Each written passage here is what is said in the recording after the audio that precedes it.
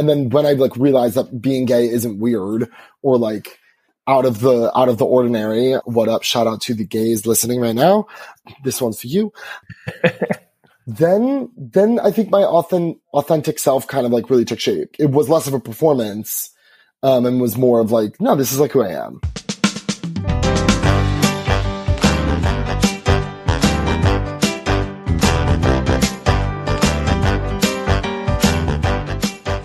Welcome to the Bro Novo podcast, the podcast that models healthy communication for men, empowering them to start the journey of self-work. Now here's your host, Thomas Pierce.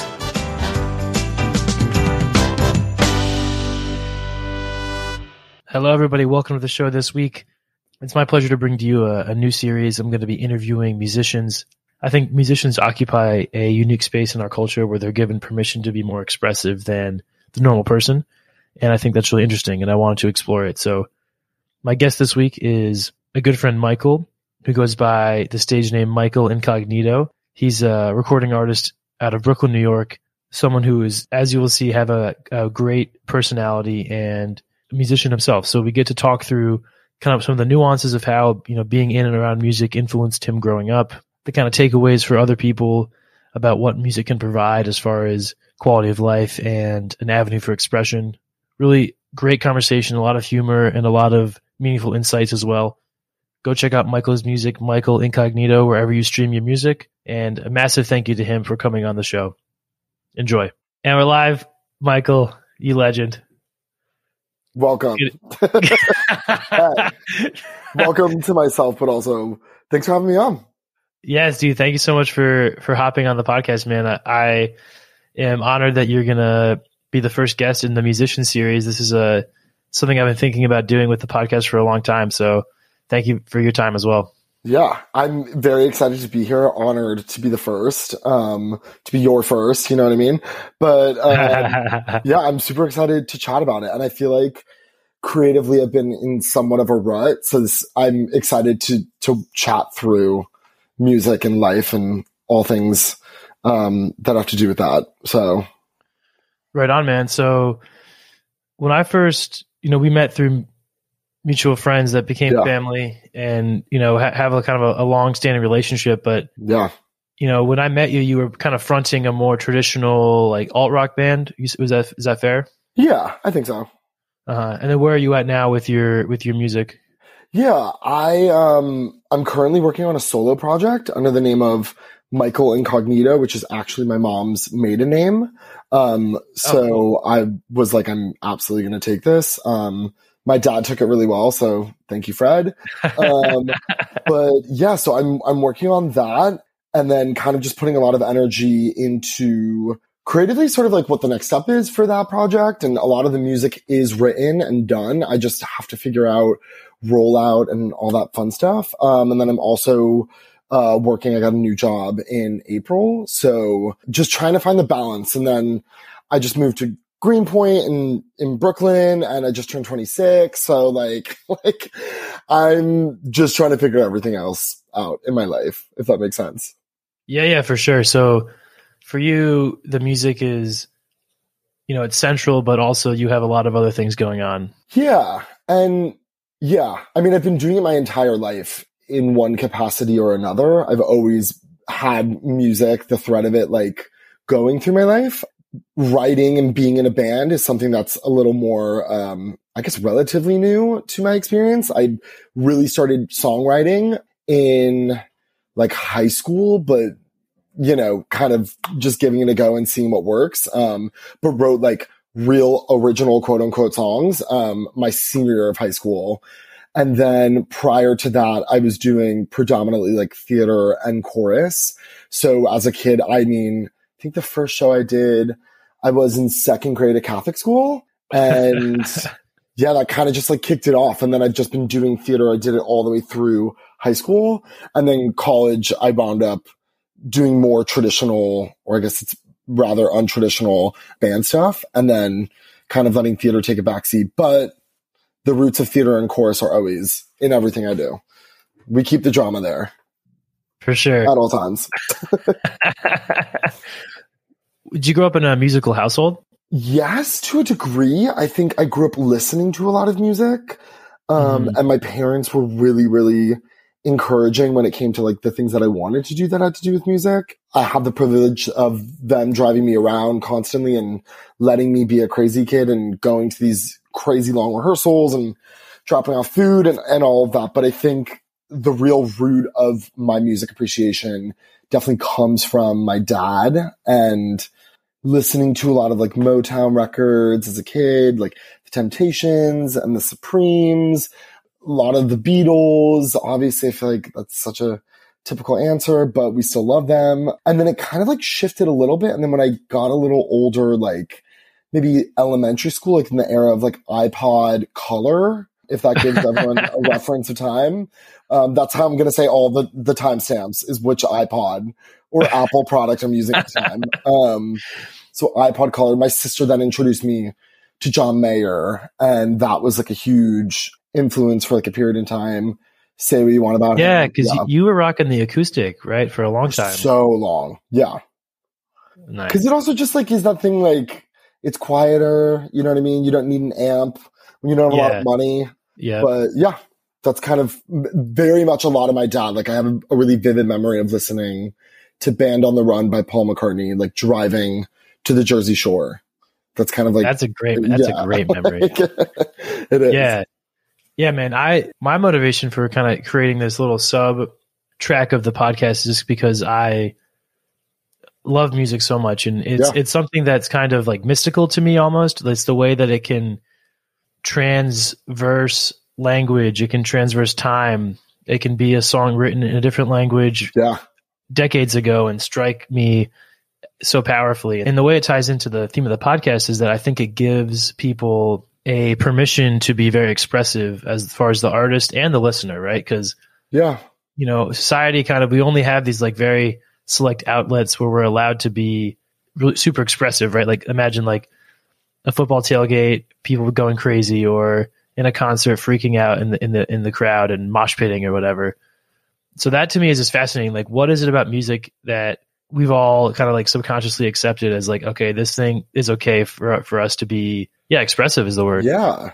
I just pictured like a literal like 16-piece orchestra playing at a Eagles tailgate, and like that being the music and like how that would look and feel. I think even to create that space, I think such an important part of that is like finding a community of music listeners that are like you. Yeah, true. And I don't mean people that like the same things. I think the biggest thing going to school in the city and like being around a lot of people from different countries and different cultures, that's like really when a lot of new music was kind of thrown at me. And I think for a lot of the years, there's like, the word here is like pretension around the types of music that you listen to. Mm-hmm. And I think I definitely fell, into the trap of like feeling a pretension around music and being like, I know the best things and like, I know the coolest artists. And I think when that is present, then you really do lose a lot of that expression, because then it's a contest of who knows, the deepest cut or whatever it is. And then I think over time, I sort of realized music I think we have a tendency to like possess it and it's like our thing, but it's also more importantly, it should be shared. And I think that's when my, indie asshole personality, kind of like started melting away. And then I was just introduced to like all these crazy things. And I've had the opportunity to work with artists from all around the world, in Japan and Mongolia and England. I've gotten really into like French music recently. And I don't know, I think the thing with music, right? It's like, it's something else is being delivered to you, right? So you don't have to really think. It's more of like, how do you react? So it's less of having to think in real time. And like, it's more of taking it in rather than giving it out. And I think that's a really big part of why people maybe feel a little more expressive, is because it's not as much work and they can kind of, just sit back and see how it makes them feel. I think that's a big part of it. Totally. Yeah. And it's cool because it can be very passive or it can be really active. Like, especially with live music, I like to like challenge myself and try to identify each of the different chords and identify, which sound is coming from which instrument. And when I actually try, there's a lot of times when I listen to a song and I'm like, I have no idea what instrument is making that noise. Like, what is that? I mean, I feel like the classic thing is like, everyone's like, I like all types of music except country, metal, and rap. And it's like, okay, like that is like so degrading because I don't listen to country actively, but like, damn, some of these people are really pulling shit out. Like, it sounds really, really good. And I think I would challenge anyone listening to this podcast to either like go see a show from an artist that you've literally never listened to, but go with someone that likes them. I think that definitely helps. But like, I've over the years gone to like metal shows, and I haven't gone to a country show. I'm down if anyone wants to take me. I mean, I went to your show, which is like the biggest leap ever. I'm like, okay, maybe boy, absolutely not. But I think that, I mean, live music is the shit. It's everything that matters to me. And it's the reason that I still want to be in music. And like, I think that is just, oh my gosh. Okay. Let's talk about that. Let's go to that. Like, what about, describe to me specifically, what is it about live music? Because there might be people listening who have never developed that passion for live music. I think I had a professor rather, freshman year of college, and we had like an intro to music business class because I studied music business at NYU. And I just remember him like, he tried to be very dramatic and like came in and like wrote a quote on the board, and it was like, whatever. And he was like, in 6 months, like, a quarter of this class is going to be gone because a lot of people do drop out or like whatever the case is. But I'll never forget his one piece of advice was just go see as much live music as possible. Like go to as many shows as you possibly can. And I really, really took that to heart. It was like I go to this school in this city where there's live music every night. There's multiple shows everywhere and every borough and every type of genre. And I kind of just like really went to, I mean, like sophomore year, I'm not even joking. I think I was going to 4 to 5 shows a week, like just constantly. And I think I feel like it is a very typical answer, but it is like that connection between the audience and person. It's funny. I talk about pretension with music. I'm like such a snob when it comes to live shows. Like I'm very specific about like what I want to see. And that doesn't mean sonically or like visually. It's more of like, what do I want to get out of this experience? Which is maybe a little selfish on my part, but I'm also a performer. So I think I figured it out that way. Yeah. But what are those characteristics? It has to be a personal connection. Like I hate shows where the artist doesn't talk at all.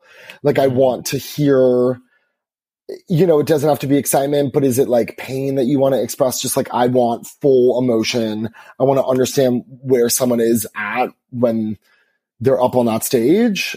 I do love movement. I think movement is very important. That can be something, it's like so contradictory, but I think stillness can be a really beautiful form of movement, if that makes sense. Like I'm not even stoned saying that, but I think sometimes it's like presence, I guess, rather is maybe the word that I'm looking for. Like I am really, really sensitive to like someone that has a presence. And I don't think that necessarily has to mean over the top and super enthusiastic, but like you can go to a slower show and see someone that just absolutely stuns you. I think there's an artist, Moses Sumney, if you're familiar, out of Asheville, North Carolina. Mm-hmm. And I saw him in Prague. Some are movement, but like the way you could, like, he was just pouring himself into it. And I think that was so palpable and it made the audience so invested, right? Like it's investment because people are spending time and money and, you hit like a certain point and then it's like there's an agent involved and a manager and you have to like sell these tickets, like do this show and it's got to be this big thing. You got to like, you always got to play a bigger venue the next time and the next time and the next time. And I think the ability to like forget all of that was kind of all over the place. And maybe I'm speaking from the lens of working in music, but it's connection, presence, I think movement of some sort and just like pure feeling. Add in a little body sweat and like, I don't know, some fucking huge speakers and like, yeah, it's a sick show. Some cigarette smoke and then we're in business. Definitely some cigs, probably a couple brews, maybe a shot of tequila or 2. And then we have the best show in the world. Absolutely. Yeah, but that does get into the kind of the dark side of it, a lot of these arts, right? So Hollywood, think about, has all these dark sides. Music business, obviously, with record labels and how they take the music rights from artists. And even, like, I read a book about the fine art world and how it's basically become, collecting fine art has just become a way for the mega rich to store cash in these arts, and it propels the art beyond what it's actually valued at, and it becomes like kind of like real estate, like it's just an investment, it's an asset. And that changes, pushes back on the artist and how they create their art, because now it's not even about it as much. Yeah. So for you, knowing like the dark side of it and how the finances can get messy and kind of it from what I've gathered, it loses some of that original kind of intent and that purity, if you will. So for you, as someone who's kind of been you're in that like middle zone where like you have a professional presence and you play real gigs and you make, professional quality music, but you also have a day job. So for you, like, what's your timeline with it? Do you want to keep it where it is, or would you actually pursue something bigger if it was possible? Yeah. I mean, in a perfect world, I would love to tour the world and be a live musician that like only records and writes. I think at the moment, like I was saying, it's kind of finding that balance. I think like the last 3 months I've just been so busy. So I did all this writing and I was really, really working on everything. And then everything kind of had to go like on pause because I just had to do all this stuff, for life, whether it be, family things or trips or whatever the case is. I don't know. I think, I have another song coming out this month, and then I have like 4 or 5 songs in the pipeline. I think I need to, I would love to see it go bigger and better in 2022 and kind of just like embrace the brand and the personality and the music even more. I don't think I get to write as much, but I was talking to a friend once who I used to work with and said a really scary thing to me. And he was like, you've got till 30. And then at that point, it does, like, you can't really do it. And I think for like a year or two, like it scared the shit out of me. And I was like, oh my God, like, it really is counting it down. But I don't think that's a great thing to subscribe to. And I think there's artists that are incredible testaments to that. I think music is music. If it's good and your brand is strong and you like stick by what you're singing and performing, I don't think it has to get done by a certain age. I just think the appeal of I do think you need to shift the way that you brand yourself a little bit, or the way that you present yourself. For sure. I don't know. You're not, but you're not like off put by the potential for that slimy side of the business. No, I'm like a white dude. I am a white dude. So I think even in that slimy side, I'm very much at the upper echelon, which is really shitty. And we can say things are changing. I hope they are in the sector of music that I work in. I think there's some differences and we're getting there, or we'll never stop. There's no endpoint, but making some progress. But I think I feel like I've seen both sides. Like I've seen artists that really have like a shitty label or shitty manager, or like it doesn't seem fun. And then I've seen people that have like incredible teams and like managers and agents and labels that really care about them. And so I think it is, the reason I'm not so scared about it is because I think I just have some exposure to both sides and a little bit of education in terms of like, what does a like successful or like a happy journey look like? Do you know what I mean? Yeah, for sure. That's great. Yeah. And let's drill down on that. Yeah. Kind of like, we talk about it a lot on the podcast, but and I think this idea has been pretty well socialized, just about how, like, us as white dudes, the experience we have, the barriers or lack of barriers we face is going to be different than a woman or a person of color potentially. But in this specific context, like, what would that be for you? Like, what does that mean? Like, easier to get shows, or like you don't have to sexualize your performance necessarily, or what are those differences you think? I think it's everything, right? Like, it's like, I think just I can stand up on a stage and do what I want, and the first thing people think about isn't the color of my skin; it's the performance. I just think I have less of barriers in life, which is obviously is just a tough thing to sit with.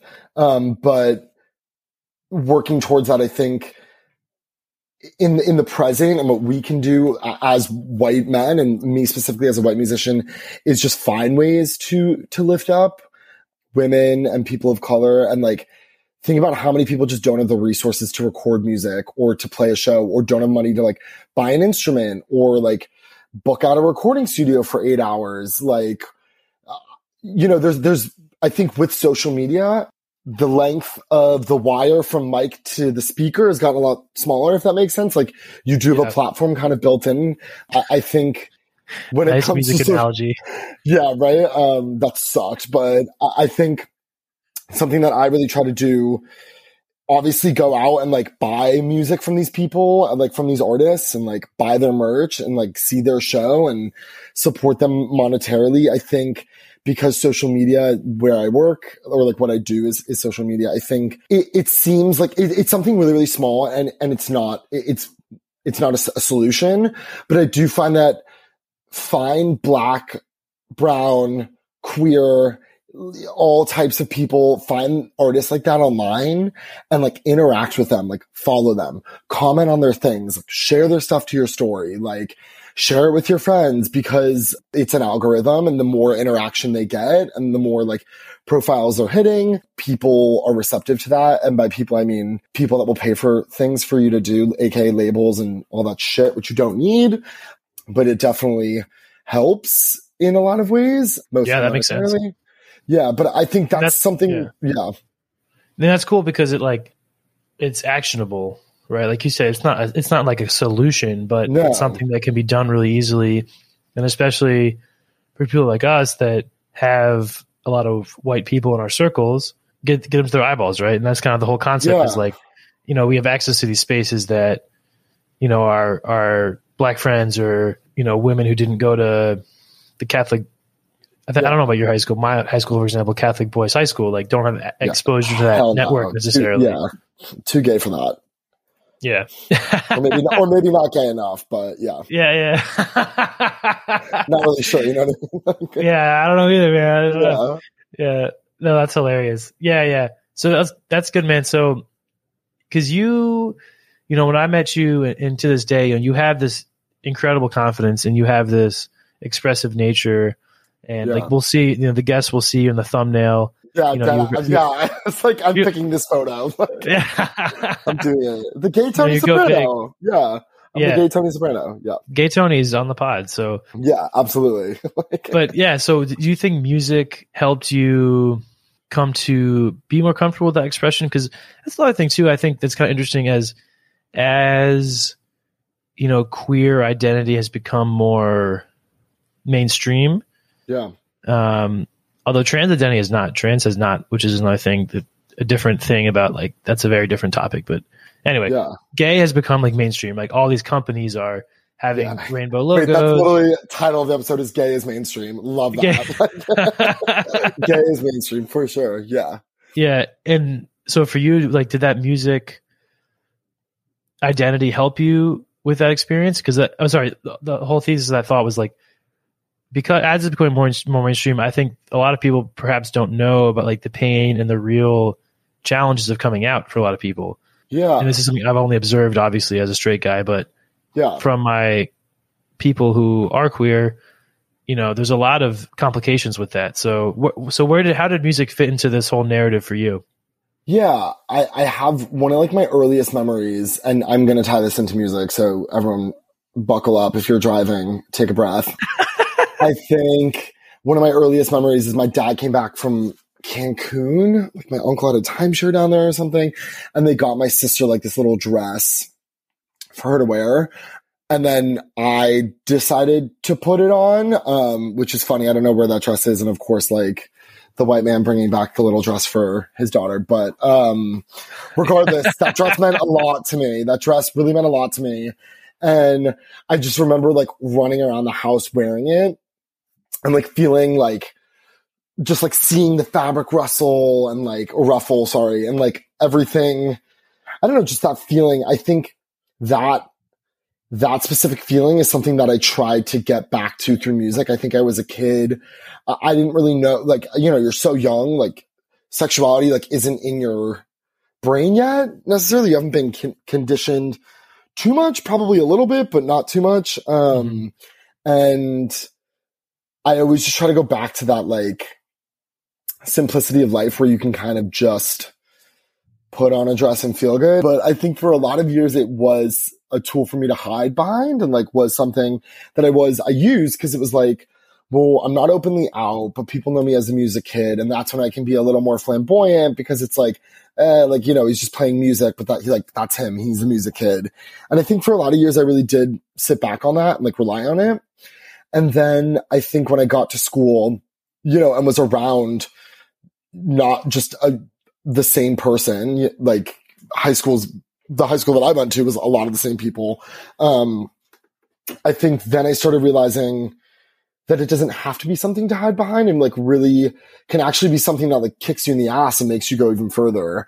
And I think over the years, and I'm still like building on it, but I think over the years, I've just learned to like let music be a tool for me to like really express myself all the way through.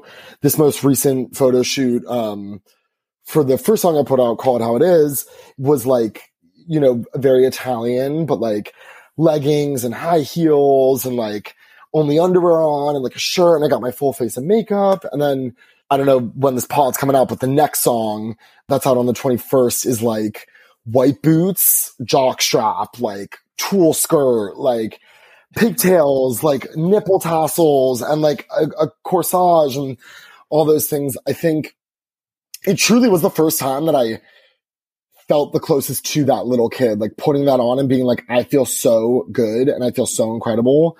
And this is something that I want all of my music to be centered around, like this feeling of that. Convoluted answer, but yeah. So it has been integral, it sounds like. Yeah. It's so interesting. I played sports as a kid too. Like I did football, I did lacrosse, I swam, played basketball. And I like wasn't bad at any of them. So let the record show. I was on the starting squad, lacrosse, 6th grade, but when else? Yeah, right. I never cracked the A team. Yeah, it's left attack if anyone was wondering.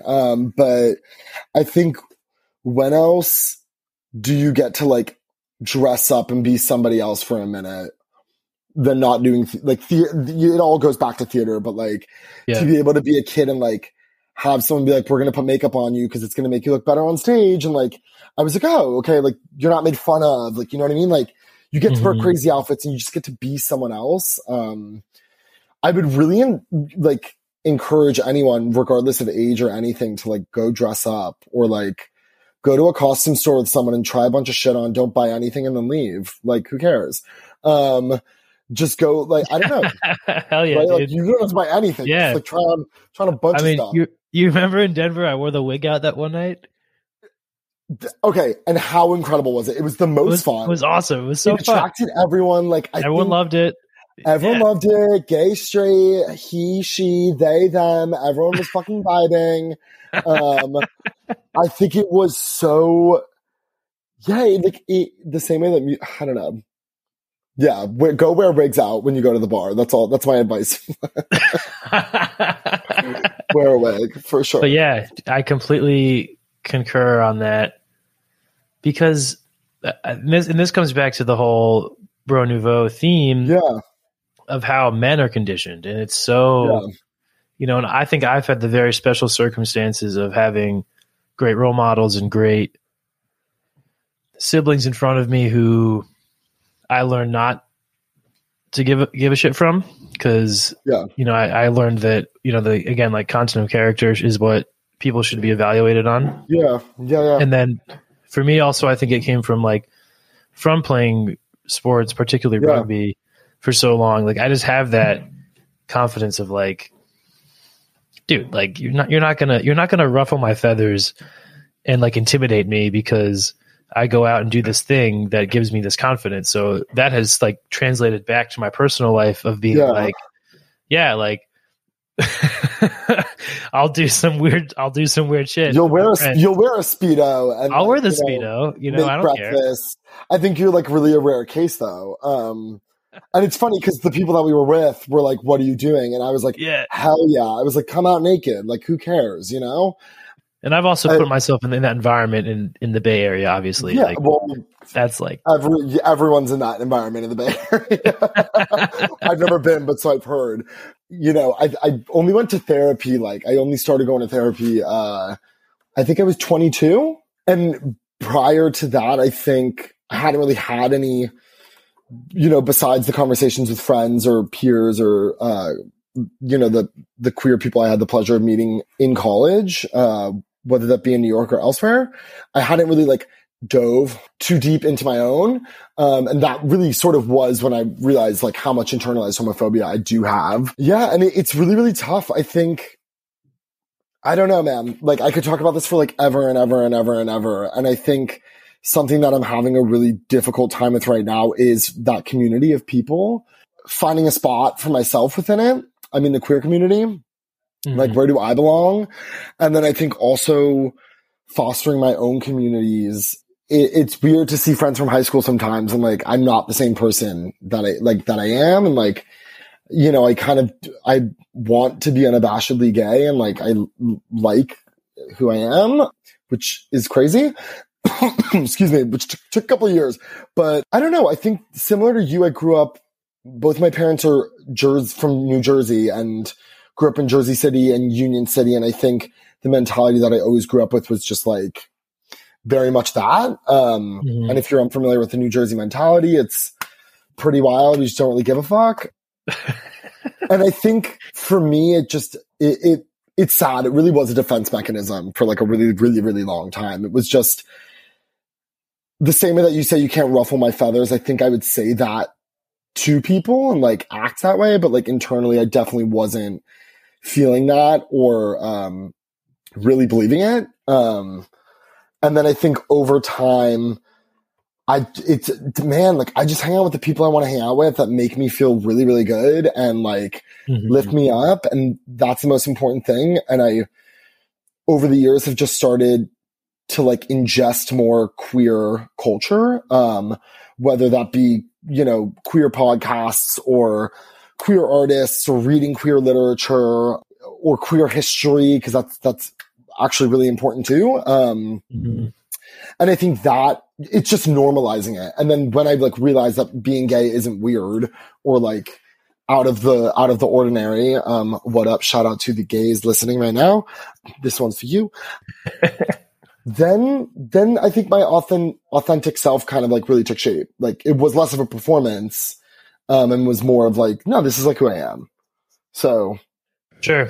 And yeah, so I feel like that's to kind of center it back to the music thing is like, it's a safe haven for the people who need it. It's a safe channel of expression for maybe the people on the straighter end who have never, or the super closeted end who have never had that avenue to express and be silly and be light and not give a shit what anybody else thinks. So it is this incredible situation, Yeah, I think it's so funny. I feel like you talk to so many people that are openly out of the closet, or have accepted their gender identity or sexuality, whatever it's going to be. And like, I feel like everyone has one memory of an artist they used to listen to as a kid. Or maybe this is just gay men and being like, I used to love Britney Spears, or like, I was a huge fan of Lady Gaga or like Celine Dion or like all these things. Like I can remember being a little kid listening to Ricky Martin, who's gay. And I think the connection of like music and the realization of oneself is really interesting. And like to suppress it and then realize it later, you're like, oh my God, I'm like I loved Britney Spears' Lucky. Like that song meant a lot to me as a kid. And I can act out the video. Like I know it. It's one of my favorite songs. And now I'm like, yeah, of course I'm a flaming homosexual. Not that straight people can't like Britney Spears' Lucky. It's a seminal work. It's absolutely incredible. Free Britney. Maybe I'm the first one to say it on this pod, but yeah, I think I love those moments of being like, oh yeah, like I used to listen to that all the time.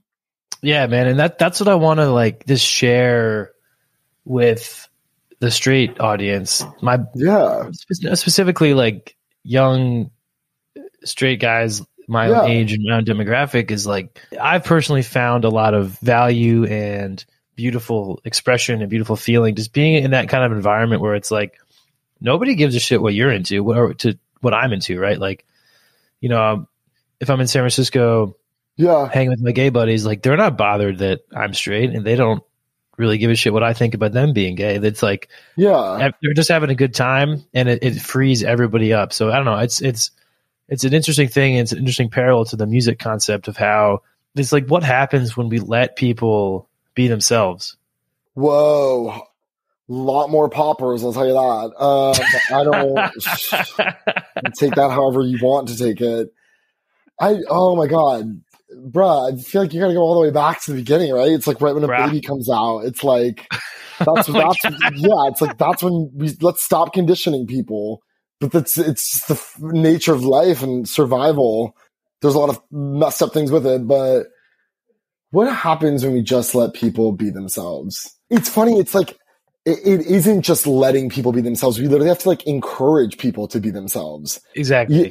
Like everyone needs, like as humans, we like need the affirmation of like, what we're doing is okay.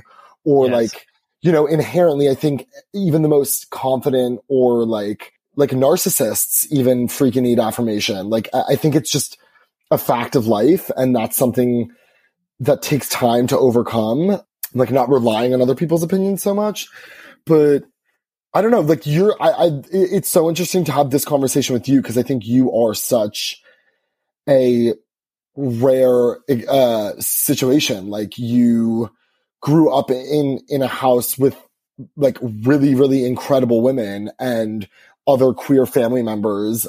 And I think for you, it's normal. Like, you know, it has been normalized. And this is something you don't see a gay man every, 3 weeks or like interact closely. I think a lot of people do only see queer people. Like not everyone's living in New York, or, even some of my family members, like they're not interacting on a personal level, like day to day with queer people or people of color or women, like, and that's like, I think that's where a lot of problems stem. And it's obviously just, it feels very, very like out of the normal for, I think, a lot of people to, like, the worst thing, please don't ever say to gay people, like, I'm cool with you being gay. Like, I actually really don't care. Like, I don't care. Like, I'm cool. I'm cool with it. Like, the fact that you literally have to say you're cool with it probably means you're not cool with it. Yeah. And you're telling yourself, and you need me to affirm you and tell you that I'm also cool with you being cool with me being gay. Dude, I had parallel cringe moments with the black people in my life last year. Were you saying it to them, or you found other people? Just like trying to express like solidarity, and it just being like, so just stop. Because it's like, and like, it's a learning lesson. Like, it's a learning lesson, and it's okay. A learning lesson. Absolutely. Last week I had Jonathan Dumas on. He's a D&I specialist, and his whole thing was like, with any of these tough conversations, is try, make a mistake, learn from it, try again. What is it, D&I? Like, diversity and inclusion. Oh, got it. Okay. Yeah, he's like a consultant, and that's his whole business. Got it. Yeah, and so it's any of these tough conversations, right? It's like, just try, make it authentic. Yeah. You get the feedback, like you're saying right now. Like, you don't need to tell me that if it's authentic. Like, your energy and your vibe will communicate it to me. Yeah, absolutely. Right? Is that what you're saying?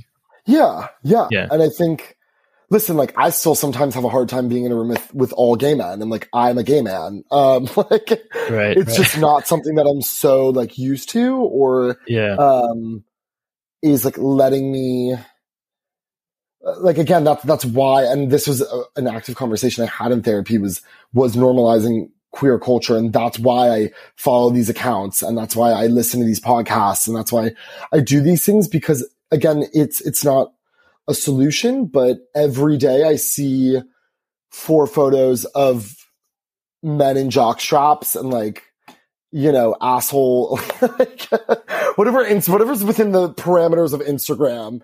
Yeah, however far. You know, and every Monday I listen to my podcast Obsessed which is with the comedian Benny Drama, who's gay, and then I listen to Las Culturistas on my Wednesdays. Nice. Which is two gay men. And I think it is just, if someone wants to become more comfortable, and maybe I'm only speaking truly from the queer lens of things, maybe not so much the other social issues. But what I really always try to do is just like immerse yourself in the culture of all things of that. I think it's a lot easier to go into situations with at least a base understanding of how the culture functions. I don't think you need to be an expert, but like you can listen to one gay podcast and gay men will tell you they don't want you to ask them. So if you're listening to this podcast, good for you. You're one step closer. But just things like that, right? Like making it normal and making it an everyday thing. Yeah, for sure. Yeah. Amen, brother. Dude, well, let's pivot over where the time is flying. So we'll do a quick musician related question, rapid fire. And then we'll pivot over to the three things game. Cool. Who's your favorite mainstream musician?